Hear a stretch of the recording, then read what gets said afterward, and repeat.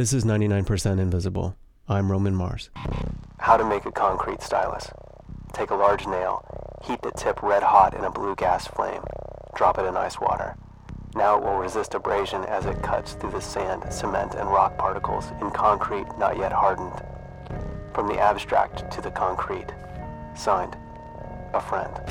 I first found Nikko by staring at the sidewalks. Delphine Vigil is a journalist from San Francisco. One of my favorite things was always to kind of get lost in San Francisco and stare at things that I normally might have looked past. And then I saw his name written in the sidewalk. Nikko. And I thought it was interesting. And then a block later, I found his name again. Nikko. I turned a corner through Chinatown into North Beach, and I found another one. You know, I would find them not just in North Beach, but Chinatown, Russian Hill, Telegraph Hill. They would be references to the street name, like Nikko on Filbert, Nikko on 9th, or Nikko downtown. And then the personality of me was really coy. It was like, Nikko was here. Nikko gets it all. Nikko concrete compulsive. And I remember once I was just saying to myself, damn, Nikko is everywhere. And then I looked down and it said, Nikko is everywhere. I know, I felt like a duty. And I remember thinking that, this is my duty to write this story. And then coincidentally, I'd run across a clue that said, Nikko on duty. So Delphine decided to track Nikko down. You know, I wanted to know, was this guy alive? Why did he do it? It was the first time I'd ever felt like I was the one paying attention in class. The tag started in 1967. Because I saw the date 1967, I figured, well, he must have been about, 12 years old. In some ways, I got to watch him grow up because I felt like his personality kind of got a little more bolder through the years. Earliest stuff may just say Nikko. And later on, he would call himself Nikko, concrete artist. I figured he went to school in the neighborhood, so I went to the high school, Galileo, and I went to Francisco Middle School. And so I would start photocopying yearbook pictures from the 60s and 70s. And I would base this on guys who looked like they just had that kind of Artful Dodger look in their eye. What you staring at? And this investigation went on through years of dead ends, knocking on strangers' doors and getting nowhere. And if right now you're thinking, I love this Nikko kid, he's my hero too, wait for it. Here it comes. I was by the North Beach playground. I believe it was a rainy day, and rainy days were always the best days to read the concrete because it washed away a lot of the dirt and you could read things that on other days you probably couldn't see. And I saw this etching that was the longest that I'd ever seen. It took up an entire sidewalk block. It was like a paragraph. And at first I thought, no, it can't be him. I think it said, America is a great country, built by the white man, owned by the Jews, ruined by the... And then the first word began with an N, but I can't actually say for sure. I mean, I can presume what it said, and you probably can too. But those letters were actually washed away from foot traffic. And then I'd found quite a few others, and it was, we're talking 10, 15, 20. Oh, man. As far as I could tell from the handwriting, it was Nikko. I didn't want to believe it because it didn't go with, what I identified with. I mean, to some extent, I wanted to identify as the kind of loner kid in the city too. And this happened right before I finally found him. One of the leads finally panned out, and after a long email courtship, Delphine Vigil grabbed his notebook and microcassette recorder and met Nikko. How did you never get caught? Pretend like you're tying your shoes. Pretend like you're tying your shoes. It's the oldest trick in the book, or pretend like you dropped something. How many do you think you've done? 1,000.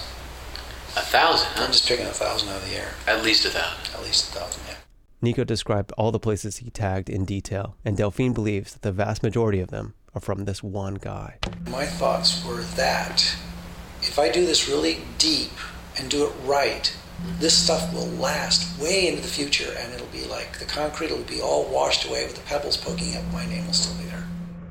It's kind of like any story you get into when you have a hunch about it. A lot of it was very close to what I had imagined, and a lot of it was completely different. He did have a very Artful Dodger lifestyle. His father was out of the picture, and he had a very bohemian upbringing with kind of like a real carefree parenting style. He was just this kid who was sort of, in some ways, forgotten. And after a few meetings, Delphine finally found the opportunity to ask the hard questions. I would see a ban all non-white immigration over by the Stockton Tunnel, and then I'd see it over on Russian Hill. There's how about white race consciousness, keep America white. About 12 or 13 of them in the same block of cement. I'd also saw the name Nikko. Let's jump ahead. You probably want to know, did I write that stuff? Well, I'll be straight up honest with you. I think you did. I can pick out about 15 to 20 that seemed to me would be the same guy who did Nikko, who would be you. But if I'm wrong... Here's the deal, look. Okay. When I was a kid growing up in the city... Yeah. I'm talking a little kid. On Sunday, we would go to a march in Oakland for civil rights, for a peace march. On Monday, I'd go to school, and I'd get the kicked out of me by the very people that we were out putatively trying to help. And this sounds absurd now, But it was all in my mind. It was all put together. Well, if you get right down to it, how does a boring suburban kid rebel against their parents? They go to the opposite extreme of what the parents believe in, right? But I repent. Totally, I understand. I'm a hardcore green activist now, man. Yeah. Have some more cheese, man. Thanks. And that explanation would sit better if the past wasn't written in concrete.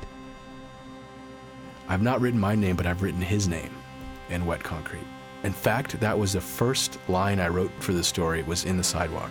Walk up Montgomery Street toward the Union Street steps and make a right at Green Street, and right there, unless someone's double parked on top of it, it should still say, I found Nikko. I found Nikko.